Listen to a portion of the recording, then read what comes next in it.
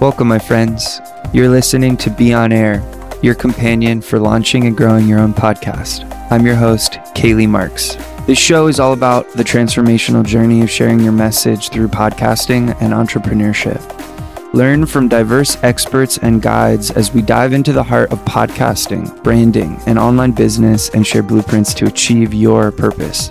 If you haven't already, please subscribe. And if you want to start a podcast or want to grow your show, I invite you to book a free strategy session with me via the link in my show notes or on my website. That's all for now. I hope you enjoy the show, and I'll see you on the other side.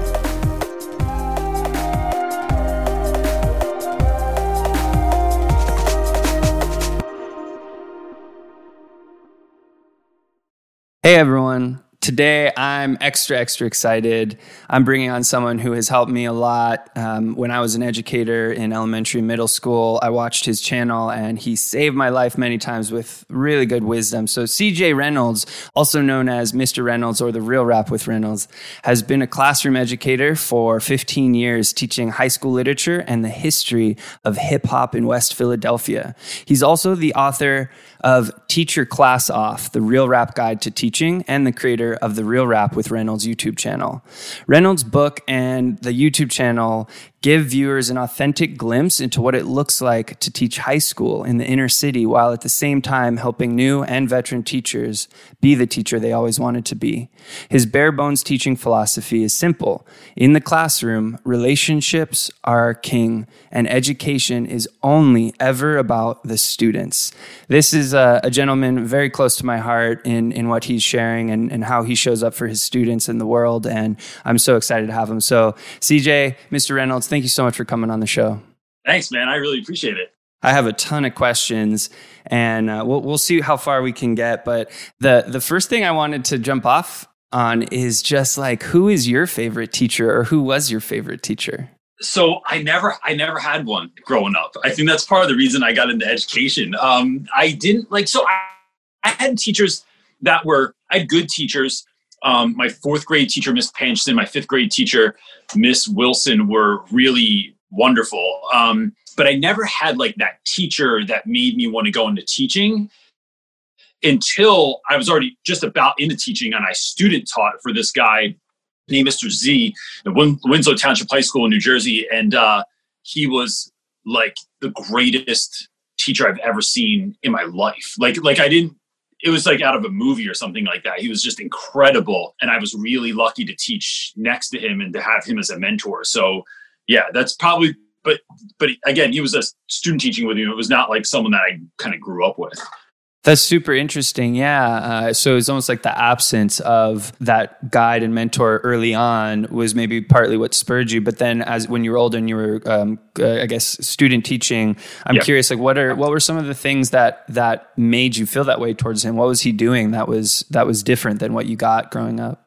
I think he didn't do anything that anyone else was doing. Right. So like he wore a suit. He didn't start teaching until he was in like his mid 40s, had already like made his money in the business world before that, and was sort of set for life. So it's kind of like reminding me of like Will Smith and Bad Boys, where it was like, yeah, I don't have to be a cop. Like I'm here and this is why I'm driving this Porsche. And so like he had like this nice car, he had a suit on every day. His hair was like meticulous. He would go to school at like 5 a.m. and not leave till 7:30 at night. And his room was the best room that I'd ever been in anyway. And it was like, because he just really cared about like the kids coming in and having like a really special space. And then he was just involved in everything, but he was the kind of guy that could get on stage in an auditorium where like no one was even listening to the principal and just say, hey everyone, I need your attention. And like in seconds, everyone's quiet and paying attention to him. Like he just kind of like, I don't know. He just did this thing where it just made kids like pay attention, made kids want to be around him. He would do stuff like he would teach kids to drive. He would get kids like suits for the dance if they didn't have one, and just was going places and doing things. And I just think like blessing young people in a way that I had never seen a teacher do before. That was like, it was beyond academics. And that was what really kind of drew me to him. Wow, I love how you said that. Yeah, he was blessing people. He was giving blessings. I felt like that devotion to the students and to their experience and to giving them an environment that would help them connect with what they were learning, and that's really powerful. It reminds me of one of my favorite teachers, who I sadly didn't get that much time with, but the respect is what commands the attention, not the fear or the power. It was respect, and it was something deeper. And I think, I was listening to your podcast today, the Sunday night teacher talk. Am I getting that right? And you were talking about that a bit in the one episode I was listening to, which is like sometimes people go in trying to do too much. And I know I'm guilty of this, of like trying to control a situation because I think, oh, I'm the teacher. I need to control this and I have to, exert my willpower on it. But you mentioned this great thing of just like, talk to this student, like what, okay, you don't want to do this. Like what is it that you don't like about it? What is it that you would like to do instead? And kind of giving them some more ownership over their education. That really spoke to me. Yeah. I think it's crucial. It's the difference between like trying to stop a wave and surfing a wave, right? That you're just kind of moving with it. And I don't let kids' behavior, one, define me. So if someone comes in my class and someone's acting out of pocket, like I don't let that define like what kind of teacher I am. That student's going through their own thing and we'll figure it out. And maybe, oh, you showed up. Hey, can you help me figure this out also with this young person? Because they, that's just what they need, is someone to listen to, someone to talk to, someone to give them ownership. Classrooms are often just treated like dictatorships, and it's not. I'm not a dictator, I'm a facilitator. And we have to work as part of a community together to get to where we want to go. And yeah. And, so for anyone who hasn't checked out Real Rap with Reynolds YouTube channel or the podcast, highly encourage you to do so, to just get an experience, because what you're doing that took me by surprise is you're bringing the YouTube channel is a window into your classroom, and you bring your students on and they're interacting, and we just get to be part of your classroom. And it's very apparent how fun it is, how much love you put into the environment. And that's really cool to hear that connection between the Mr. Z that you spoke about, how he had such a great environment, because you do the same. I know when you had the classroom, that tree in there that you built is so beautiful. And so, that the channel and the podcast and bringing those students in, I'd love to dive into like, why did you start a channel? Did you start a podcast and then a channel? Did you start the channel first? Could you walk us through kind of how that developed? I started posting stuff on Instagram as just a joke, like silly things I do in the classroom. Like I use this giant hand on a stick to collect papers, because I just think it's funny. And it's really practical also, because it's all awkward when we walk down the aisle and it's like, but in the proximity to someone's face, it's just awkward. It's an awkward moment for a teacher. So I used to use the hand on a stick, or these bubble microphones that we use that look like a microphone, and then it unscrews and it becomes a bubble wand. And so I started posting that stuff. And I was really surprised that people were watching what I was doing and then started doing it. So when I would post about, we have cereal day in our classroom, because I think that pizza parties are really boring, but cereal parties are like amazing and every kid loves it. So we just have cereal day where we eat cereal with the least nutritional value, and it builds a sense of community that is like, if you have a hard class, eat cereal with them. I'm telling you, it will get better, right? So in doing that, some woman hit me back with a DM, and she was like, hey, I teach in Mexico, and I did cereal day with my students, and it went so great. Like it changed our classroom, because we just like sat around and we talked. And then when we had to do work the next day, it was just like, we all had this shared experience to pull from. And I thought, man, first of all, I don't know why, because probably I'm just an idiot, but like, I didn't know they had all this cereal in Mexico. I don't know what the cereal, situation is outside the United States. But there were these kids like that I never met in a town that I've never been to in a different part of the world that were doing cereal day. And then that happened in like South Korea, it happened in Germany, it happened in South Africa, where folks were just sending me pictures of like, hey, I saw this. And so that came first. And then that was like, well, maybe we should do this on YouTube and make longer form content. There's a number of reasons as to why I do that. And then everything I've done since then has been based on two things. One, I realized that your ordinary is someone else's extraordinary. the stuff you do on a daily basis that you think is so normal, or you've been sort of desensitized to it, somebody else might hear and go, no, that's exactly what I need to hear. So I don't pretend that like what I'm doing is like extraordinary. Like I have kids that will tell you every day that like, nope, Reynolds was less than extraordinary today. It was basically like we basically survived school today. But I don't know how the rest of the world's going to perceive it. And then the second thing that's driven everything has been, we started a podcast because people didn't want to use their data on their phones listening to YouTube, or they were using up their data. So they were like, could you put it on a podcast so I could download it? Yes. The book came from somebody was like, hey, I'd love to have all these lessons like in a book. Could you make a book? Yep.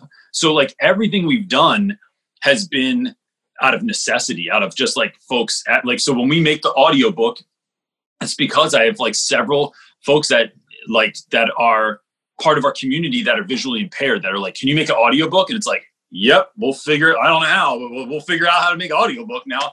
So that's kind of how everything has come about. Wow. So it's like crowdsourced almost. It was out of the audience requesting from you. So oftentimes I was just listening to a Seth Godin interview and this idea of providing value. And sometimes we don't know how to do that. It sounds like from the beginning, like this point of our ordinary is someone else's extraordinary. It was almost like these things you were doing that seemed just like stuff for you to accomplish goals in the classroom were actually going viral and going international. And it kind of spawned like just this community of people who wanted more from you and wanted to see what else you were creating. Yeah. So Seth Godin has this great quote that says, people like us do things like this. And I love that quote so much because it's not so much about excluding others, but some people watch my stuff and they don't get down with it. So I've had people comment and they're like, nope, I'd never do that. I'd write that kid up. I'd call home. I would do this or that. Or they see some of the stuff that I do as sort of questionable. Like, I don't know, like I do wacky stuff in the classroom, but I know my audience, I know my students. So like if I put tape in someone's hair, it's really fun. It's a really great, it's hilarious. And if I know the guy and if it's one of my students that I've known for 3 years and he's walking down the hallway and he has tape in his hair, nobody says anything because they all know that Reynolds put tape in your hair. Or if I do like interviewing kids in the hallway about why they're late, if we do the floor is lava and that's how I get kids to hurry up in the hallway, bro, I'll tell you what, you gotta be faster because the floor is lava right now. These are like ridiculous things that we do that some people don't like, but it's other stuff that people are like, that get it, they want to do also. So I love that idea of like people like us do things like this because it includes folks that are, I think of our community as like the island of misfit toys from the Rudolph the Red-Nosed Reindeer movie, where it's like, you might look at that island and think that that's a bunch of broken toys. It's the water pistol that shoots jelly or the Charlie in the box. But that's been my crew my whole life. Like since high school, that's been like I've been a part of that slightly left of center group.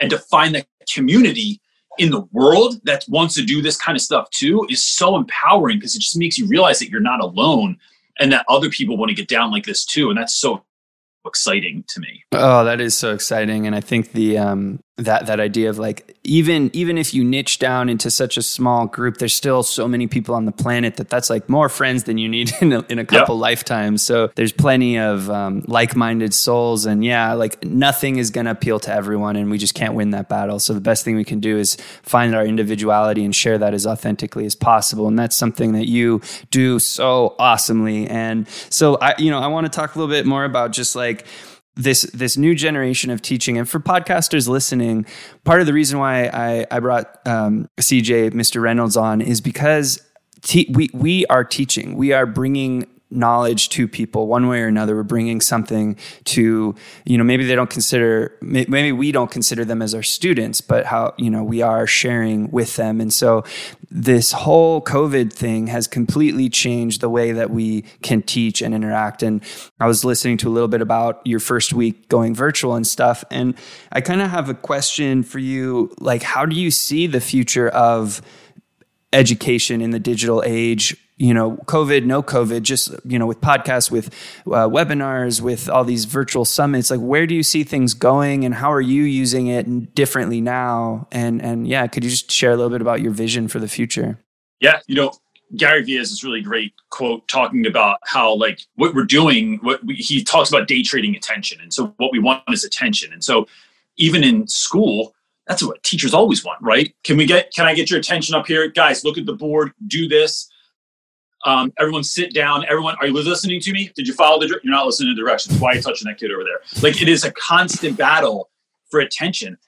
I just think that it's so interesting to me that educators constantly just expect attention, because we all have this thought of like who we were when we were younger. I would have never done that. I would have never gotten away with that. But yeah, like that's why you became a teacher, because you liked school or because it fit for you. But I think if we're thinking about all the students, if we're thinking about where kids come from, what their issues are at home, what their issues are outside of the class, and then we try to get to know the whole kid, right? Like, what are you into outside of school?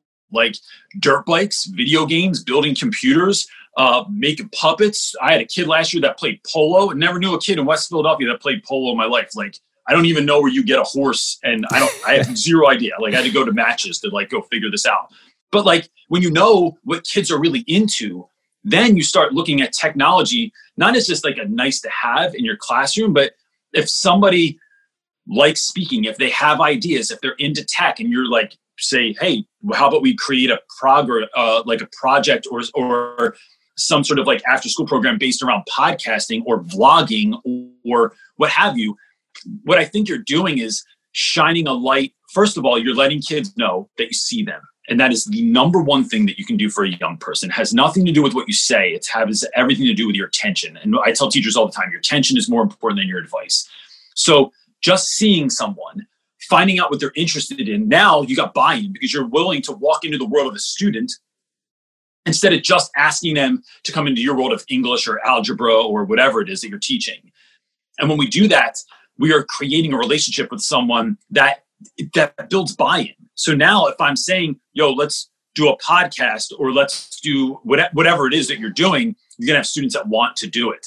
What's the future of all this? It really comes down to two things. It comes down to leadership in schools, and are schools going to be willing to let teachers fail at stuff? So if you buy the mic and the monitor and the processing software and you have the podcast and it's a train wreck, are we damning teachers, or are we going, all right, how do we figure this? Like, what do we learn from that? Let's reconfigure it and do something else, morph this into something better. But we have to be willing to give teachers that freedom to do that stuff. And then the let them know it's okay if it doesn't go well. I've had 100 things I've tried before that have been a train wreck, but I was allowed to fail.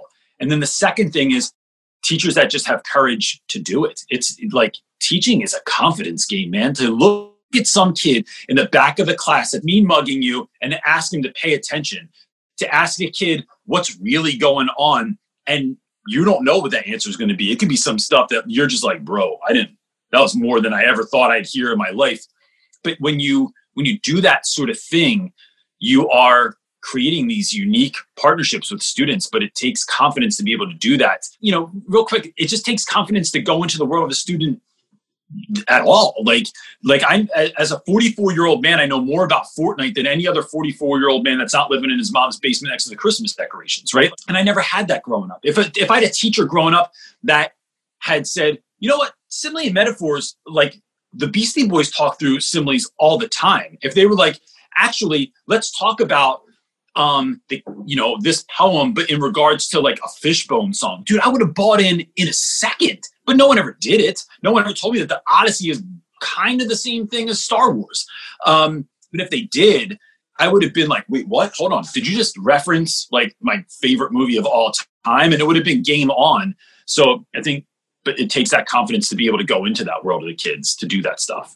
Absolutely. Yeah, there's so many great things in there that you were saying, and it's that piece about schools allowing teachers to fail is the same thing as teachers allowing students to fail and explore. And it is that explore, and it is the play. It is playing that actually gives us access to so much inspiration and so many new ideas and so many solutions that we wouldn't if we're just trying to play it safe. And so I feel like that's such an important thing. And I mean, this year was just crazy, and my after school programs were cut in March. And so I went fully online, and I didn't do much work. I worked with a couple youth, just one off on Zoom. But I'm curious, like this whole summer, how like that must have affected your students so much. And how were you able to kind of stay in touch with them and just like be with your class through this crazy time? Because I can tell that you forge these strong relationships with your students, and they look up to you and trust you.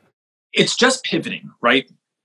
Teachers are masters at making something from nothing, right? Of having no budget and figuring out a room based on crap you found in someone's trash, your grandmom's basement, the thrift store, a yard sale, and then you can figure that into something that looks like a place that kids want to be. Like my whole room is created out of like stuff I basically found. So like you referenced like my driftwood tree that I have, this like 9-foot driftwood tree in my room. It's just wood from the river, from the Delaware River, that I like put in my kid's wheelbarrow and then like drug it home and then like built this thing. But I just think that this time in history is no different. It is, how are we going to help children succeed? Because if education is only ever about students, how are we focusing on kids and getting and just moving the needle?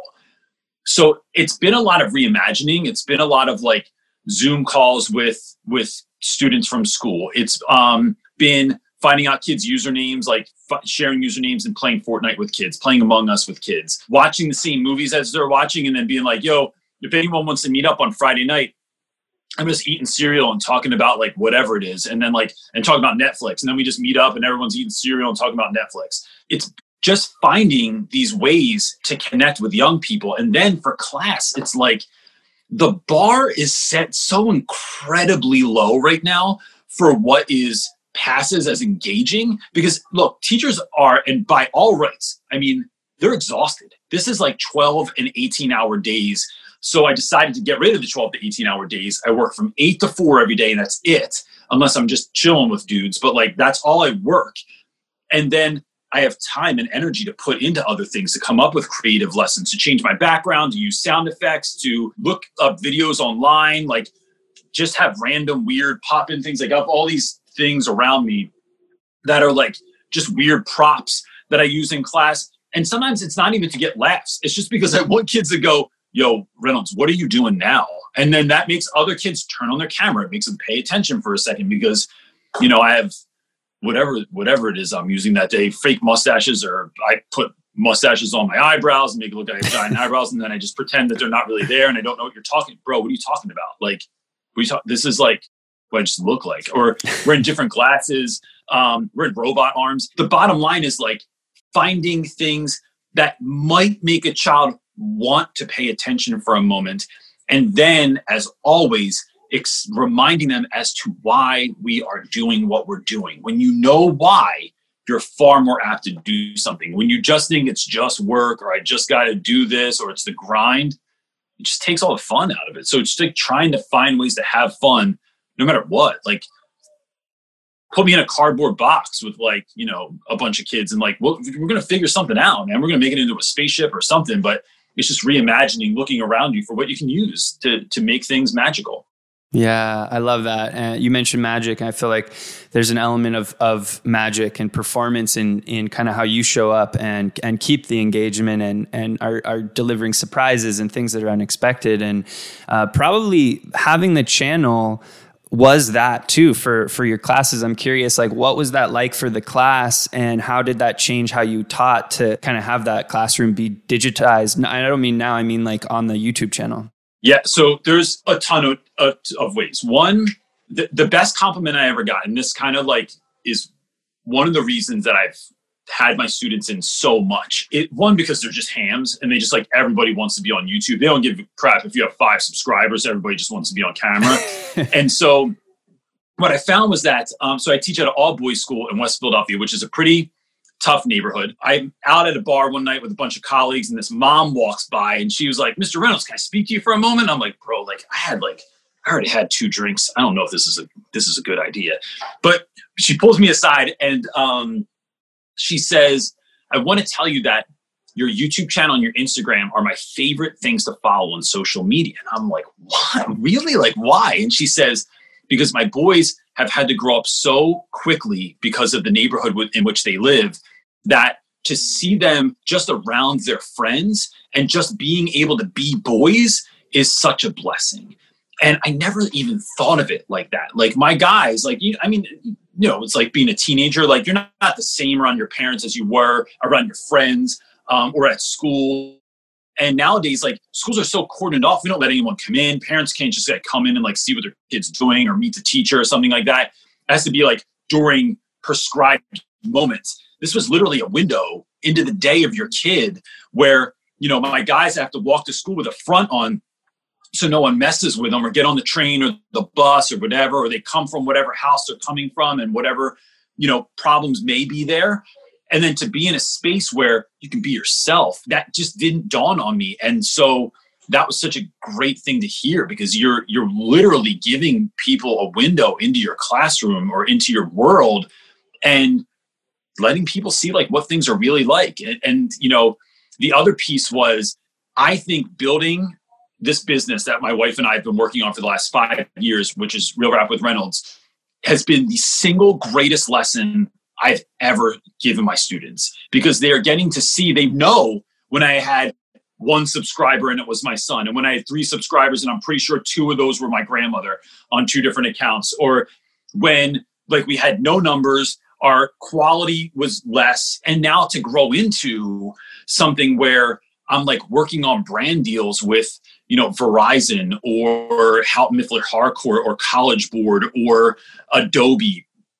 And to see them like not just see numbers go up, because numbers are just not really that important unless you're like working with a brand, but like, because they attach that to importance, but to have students see like where this has gone over the years, and that we have merch out now, and then I had a book, and then I'm traveling around the country speaking places, to show kids literally, I do not know how to do this, but I will work my butt off to try and get better at something, and then actually have it pay off. Is, I'm telling you, kids that were freshmen when we started this, that saw it last year as seniors and were like, bro, like this is crazy. And now that they're in college, they're like, yo, I just check in on your channel sometimes to like see what you guys are doing, or I just need to be around that energy, or I miss you guys. It's like that way to like, for them to like jump back in to something that they've left it's amazing.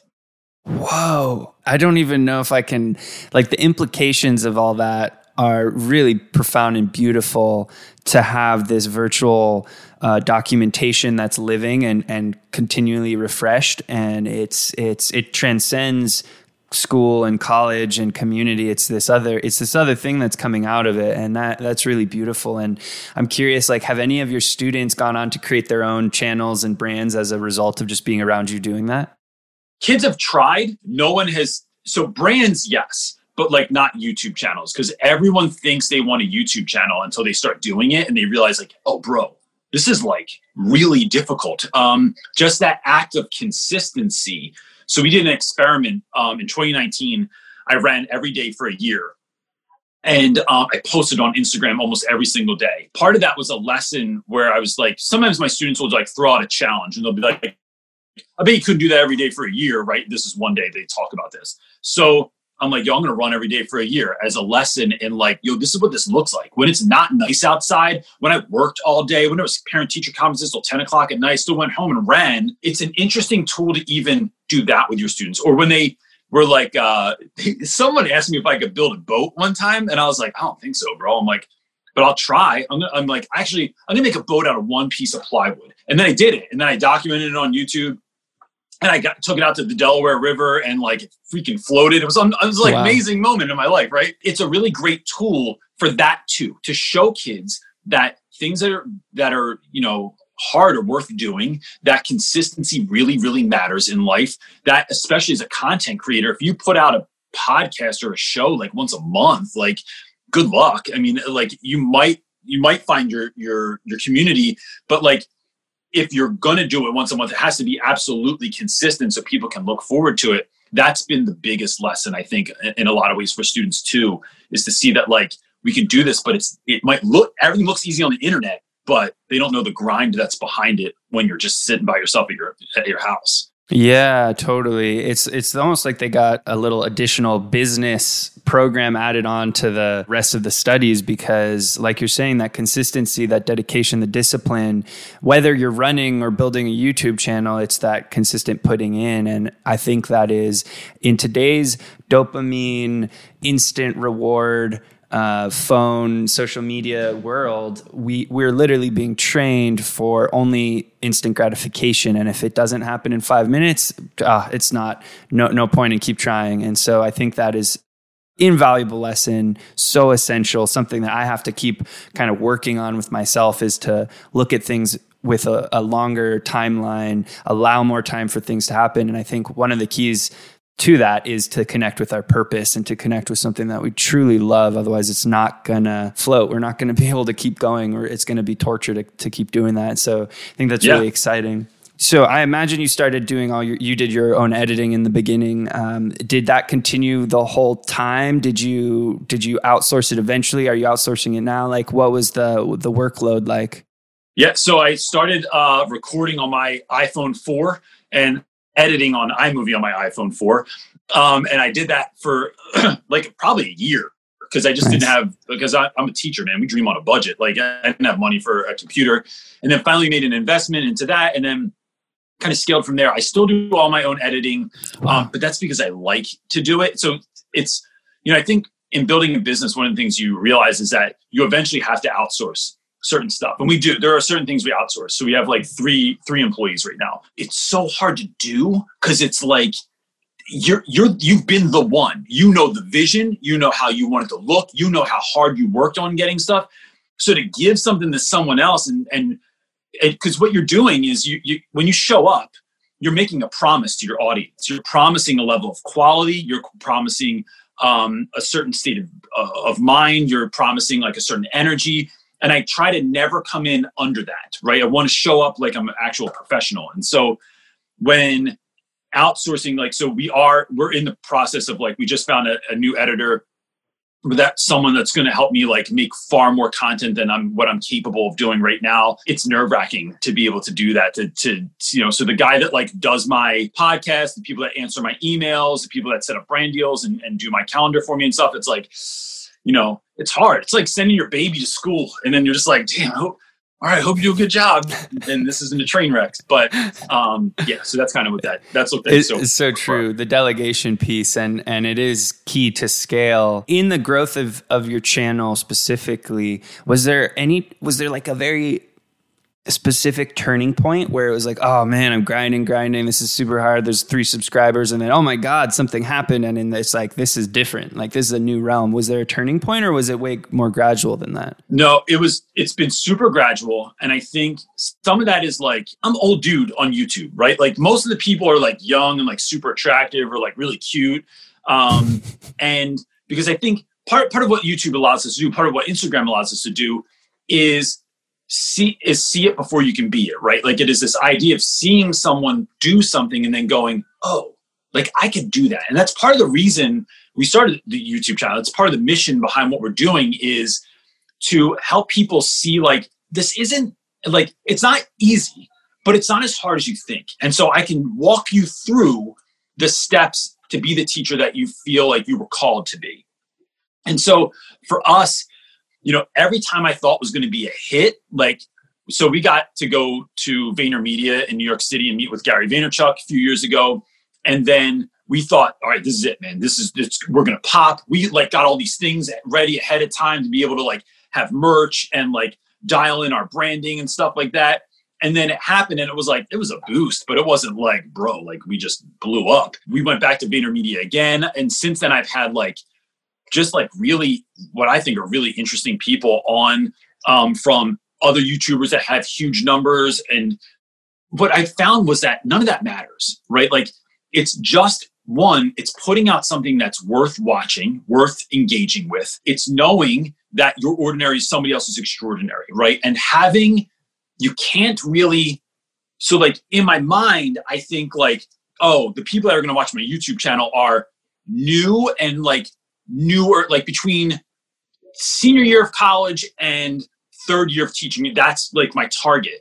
And what I'm finding is like, dude, I have people that hit me up that are like, yo, I've been in the game for 30 years and I'm just tired of teaching. I'm tired of the kids. I'm so burnt out over this. And then they come to the channel to find inspiration or motivation or connection, that they're the people that are in the Facebook group just because, and maybe they're not even burnt out. They're like a part of our Facebook group because they want to bring, they're like, yo, bro, I do the same thing. Let me bring some fire and like add it on. We'll pour gasoline on the fire. That it's like kids that are in high school that hit me up and they're like, yo, I wanted to be a teacher my whole life and I found your channel and I love what you're doing.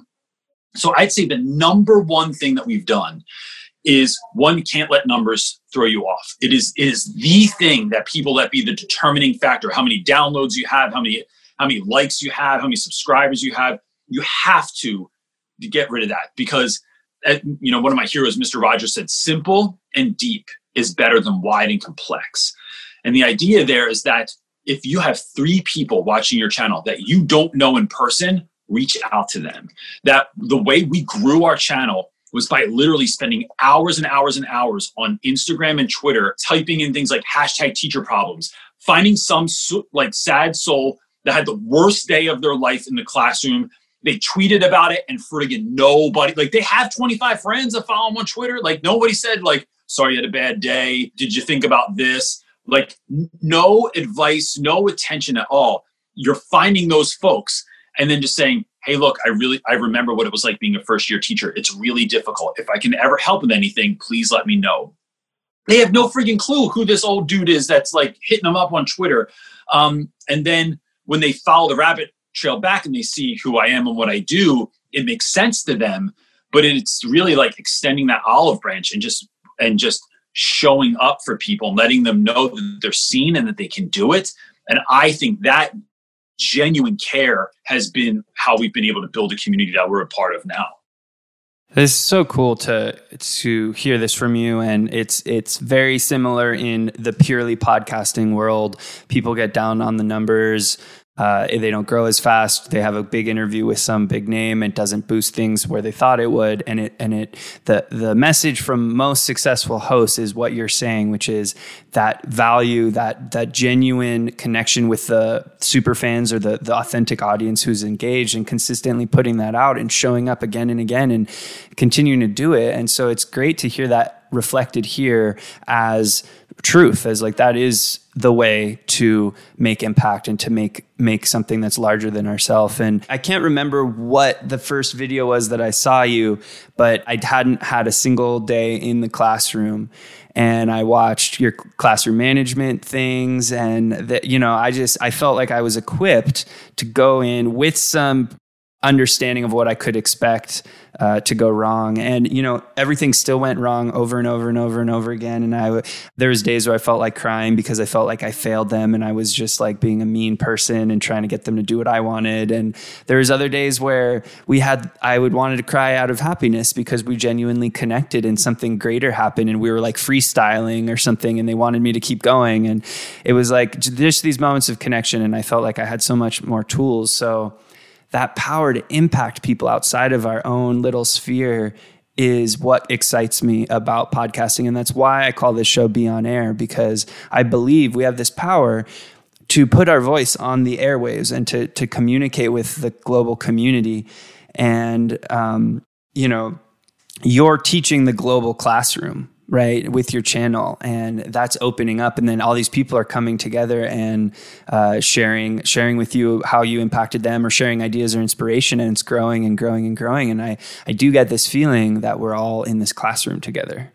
Yeah. I think that's so important, especially for anyone that's considering like making a podcast or creating any kind of content on social or on YouTube or something like that, is that knowing that you just don't know who's watching. Like, you don't know who had an awful day, picks up their phone, looks up classroom management, looks up what do I do when kids want to go to the bathroom like all the time, looks up what happens when no one does their homework, or even if they're not in education, like whatever they're going through, and to find something that's authentic out there that wasn't just produced by some like company, or if it was, like, are they using people that are genuine in those moments? That's it. I mean, I just think that's like, you could be the help for someone when they're having like a dark night, to be that beacon of hope just by being the real you, not, phony you. That's why, we call it Real Rap with Reynolds, because it's like, that's what my students call real talk. It's no nonsense. And so still get emails from people. I got one today from some guy that was like, yo, I love the music that you're making, man. Do you need beats? And I'm like, bro, I don't rap. Like, this is how this is like, it's not a skill set I possess. But it's just being that authentic version of yourself, and that goes everywhere. Yeah, I love that. The attention comment about, Gary Vee talks about it a lot with, everything's the real currency's attention. And I think that's true. And I also think it's only like one part of the dimension. And Seth Godin talks about trust. And I think that's what you're talking about is that's a even deeper piece. Like, you can have tons of attention and it's a vanity metric, but you have trust from 5 people and that's a tribe. That's something that's going to create change in the world. And so I think that's really beautiful. And one of the messages I'm hearing from you is just like, even in the earlier days, people were coming out of the woodwork being like, hey, this is really wonderful. I love seeing into here. And it's like, I think that's what keeps us going as content creators and podcasters, is that feedback from the audience and hearing that what we're doing isn't falling on deaf ears and it is somehow creating some sort of positive impact. And, I want to zoom out into a more like topical thing, because there's so much content out there and there's so many inspiring people like yourself out there. And I'm curious for you as a teacher, building lesson plans and just always, I'm sure, coming across memes and gadgets and things. How do you, this is a technical question, but like, how do you go about collecting and storing inspiration and information and then actually doing something with it? Because we're in the age of information, but it's like, what do we do with it? And I'm curious if you have any tools, systems, methodologies you use for when you find good lessons, good, just good content out there that you want to integrate. I literally just cleaned this up today. My desk back here was covered with Post-it notes. I have Post-it notes. My workstation usually looks like, I don't know, like one of those murder mystery movies where like someone has like stuff like pinned all over the wall and string. Yeah, that's what I'm just like, look like I'm trying to get to the bottom of the case all the time. That's cool. And so then what I typically do is like, I'm always looking for inspiration everywhere, right? So like whether that, and I get more inspiration from like business books that I read that inform my classroom practices than almost any teacher book that I read. So like, it's not listening to a podcast on business and just thinking about like, how can I use this in my business? It's like, well, are there any tools to use anywhere, right? Because good practices are just good practices. Like, I think there's more to learn about student-teacher relationships through, like, if you just thought of your students as like, what if you had like good customer care? Like, what if you had just like good, like your customer service was on point? When you do that, when your customer service is on point, you're trying to see someone, trying to hear their problem, trying to come to a collaborative decision as to like how this is going to work out best for both parties, instead of just being like a jerk about it, So I'm always looking for it everywhere. I think Pinterest is fascinating because especially when I think about like classroom design, I never look at other teachers and what they're doing. I look at like, what is like Anthropologie's like seasonal decor look like this year? Like what kind, because they just think out of the box. Like, so in my classroom, I had these flying books in my room that came from Anthropologie. That's where that came from, was this Anthropologie setup that they had in one of their stores. And the cool thing about their stores is like, they never look the same all the time. I like going down rabbit holes. There's like where I'll find like an editor that I really like, or like a graphic designer that I really like, or listening to podcasts like Debbie Millman's Design Matters, right? So I'll find somebody that I like, and then you just go down rabbit holes. And then I'm constantly screenshotting stuff or, taking pictures of it. And then what I do with all of that is, even when I write notes, I take pictures of everything and I just have like master files on my desk. Now, look, the idea there is not that you always have to go back and touch that stuff again, right? You never have, like, sometimes I never read, and I have tons of those field notebooks in my house, tons of them. Sometimes, yep, there you go. It is something that I don't always have to go back and read. The practice is that I'm constantly looking for stuff, right? It's like being a DJ. You're constantly digging in crates, trying to look for new sounds, new music, new samples you can use on your songs. You're not going to use all that stuff, but it's the practice of looking for that stuff constantly that is, I just think it keeps you in a frame of mind where like, oh, we went from virtual learning to like back to school, or, oh, this year I'm stuck in a cart. Like, I wish I had a teacher cart. I'd have the greatest teacher cart that ever lived in the history of the world. I would have like bubbles that came off. There'd be lights. It'd be like a party in the hallway. And so, but it's because you're constantly in that mindset of looking at things from a different angle and looking for inspiration everywhere you go. I love that. Yeah. Have you heard of this app called Notion? My assistant tries to get me to use Notion all the time. I just haven't taken the plunge. Yeah, it's interesting. I also use this system called bullet journaling, using a bullet journal, and there's like a whole system for how you track and log things. I've tried a lot of stuff. I still rely heavily on a Trello Kanban board system, but Notion is really interesting because it's this infinitely deep note journal page thing that you can go in all the like as deep in as you need. And what I've been doing, because I think I'm like you in that sense, I'm always collecting things, but it gets super overwhelming.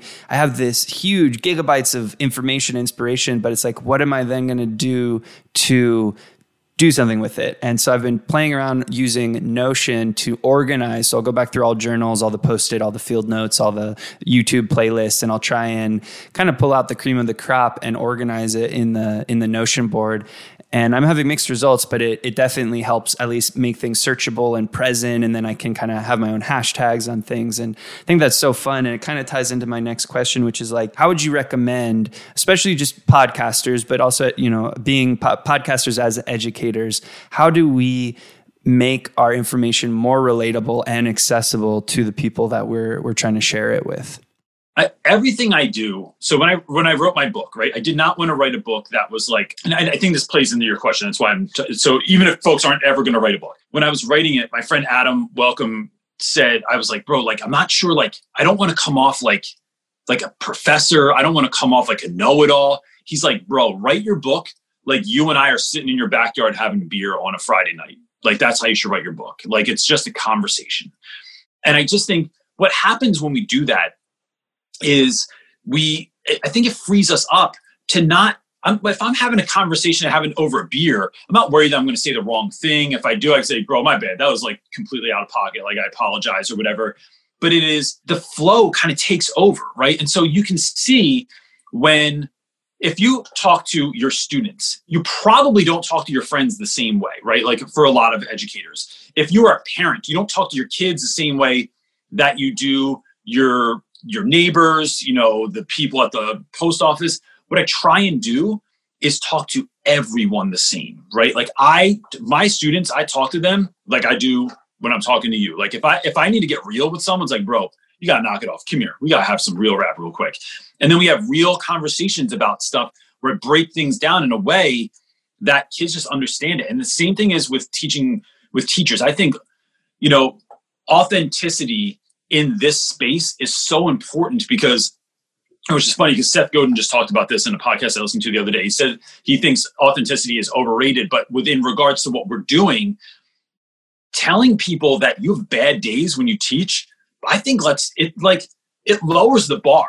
That it's like, oh, you're not on 11 every single day. You're not crushing it every single day. This isn't like a movie every single day. Like, no, some days are really difficult. Some days, like, I've had people that, what do I do when people die in my family and then I have to go teach the next day? What do I do when a student has a family member that gets murdered? Or what do I do when one of my students gets, unfortunately, we've had a number of kids over the years get killed to any number of reasons. And so it's like, so how do you show back up to school with that heartbreak, right? Like, you can't be on 11 every day. This is not Disney World. And so how are we, I think in the space of podcasts, it is, how are you bringing your authentic voice? And then what are people looking for? Like, what does that voice sound like? So for me, I mean, Real Rap with Reynolds is really just trying to, what we're saying is that we are creating pathways and pipelines to help teachers be the teachers they were called to be.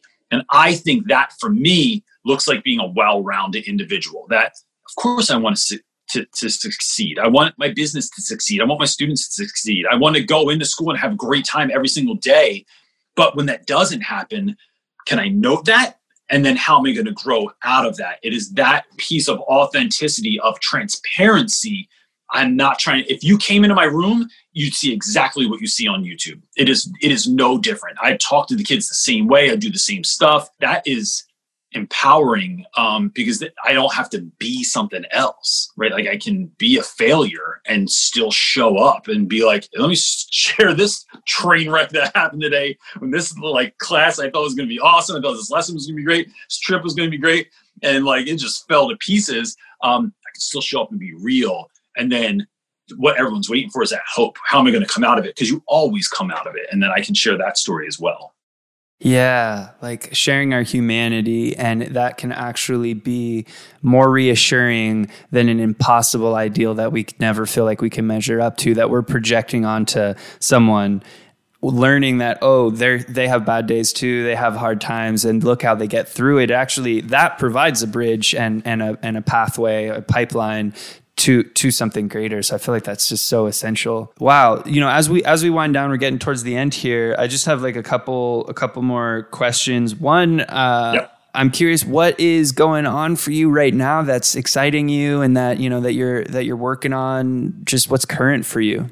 So, 2019 into 2020 was like nonstop speaking, finishing the book, really trying to fine tune some things that we were working on. And then COVID hits, and it's like, I was probably just like most of the country. I was like, just, drinking beer and eating cookie dough all day, thinking like, this is the end anyway. It doesn't matter anymore.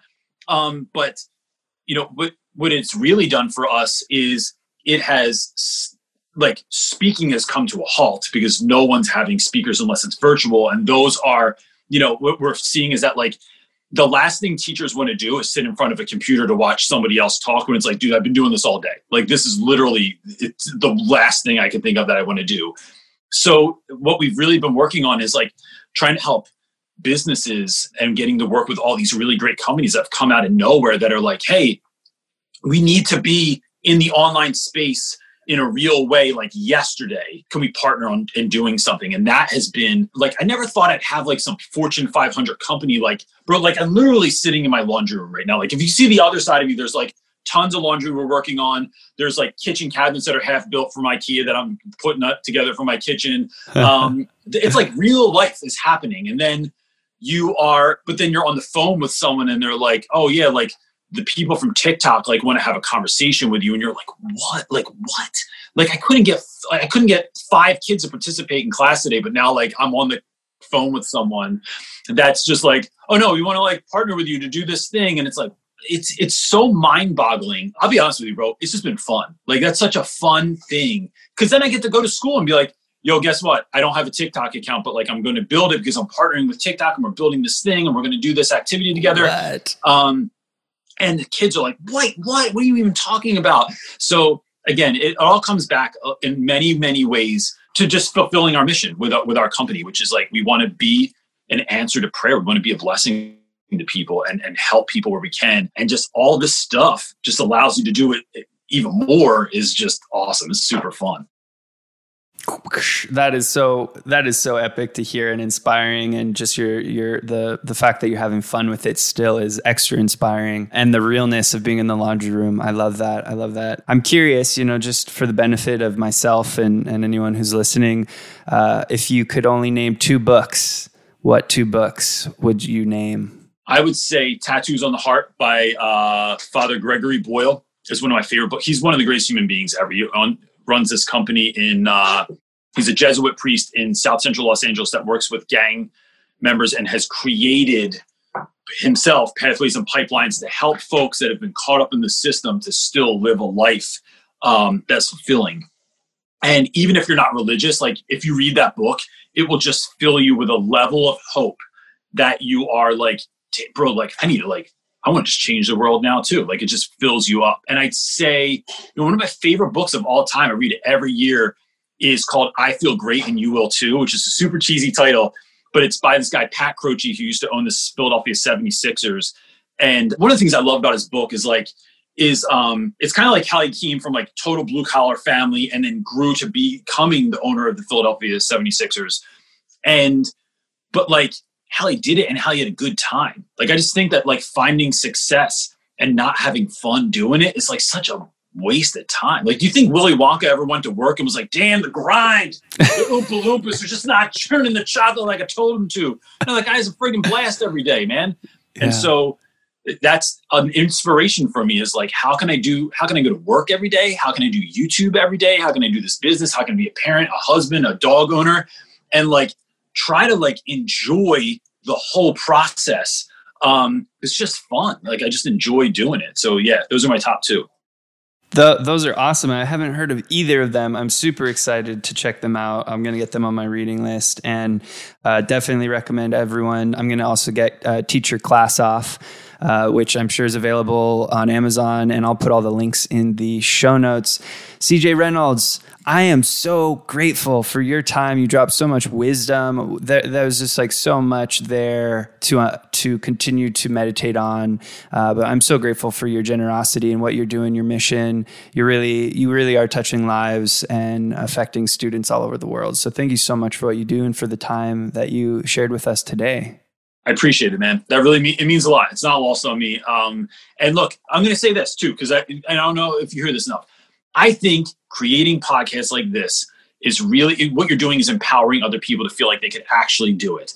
And that's a big deal. Like in a world that is very, very narcissistic, and not to be like, we're in an action movie, like in a world where everyone's narcissistic, but like, right, that's like the jam, right? That's what Instagram and stuff is about. But like, to be putting stuff out there that's just empowering other folks, good work, man. It's important, and I appreciate it. I really appreciate that feedback. That means a lot coming from you, and definitely realized how difficult it is. And I know that I can do it, and I know other people can do it. And I think sharing that true challenge and true fulfillment and the joy in it is really beautiful. And it's fun to just be part of this whole crazy journey with all you other wonderful humans out there. So thank you so much for tuning in. Thank you for your time, Reynolds. This was awesome. My pleasure, bro. Appreciate it. Take care. All right, everyone. Thanks so much for tuning in to this episode of Be On Air. I hope you enjoyed it and are now one step closer to turning on your microphone and broadcasting your message to the world. I'd love to hear from you. Let me know how I can help you on your broadcasting journey by getting in touch with me, and maybe even apply for a strategy session if you want to discuss your podcast idea. You can reach me at www.podcast-farm.com. Till next time, my friends, I'm Kaylee Marks, and thanks for tuning in to Be On Air.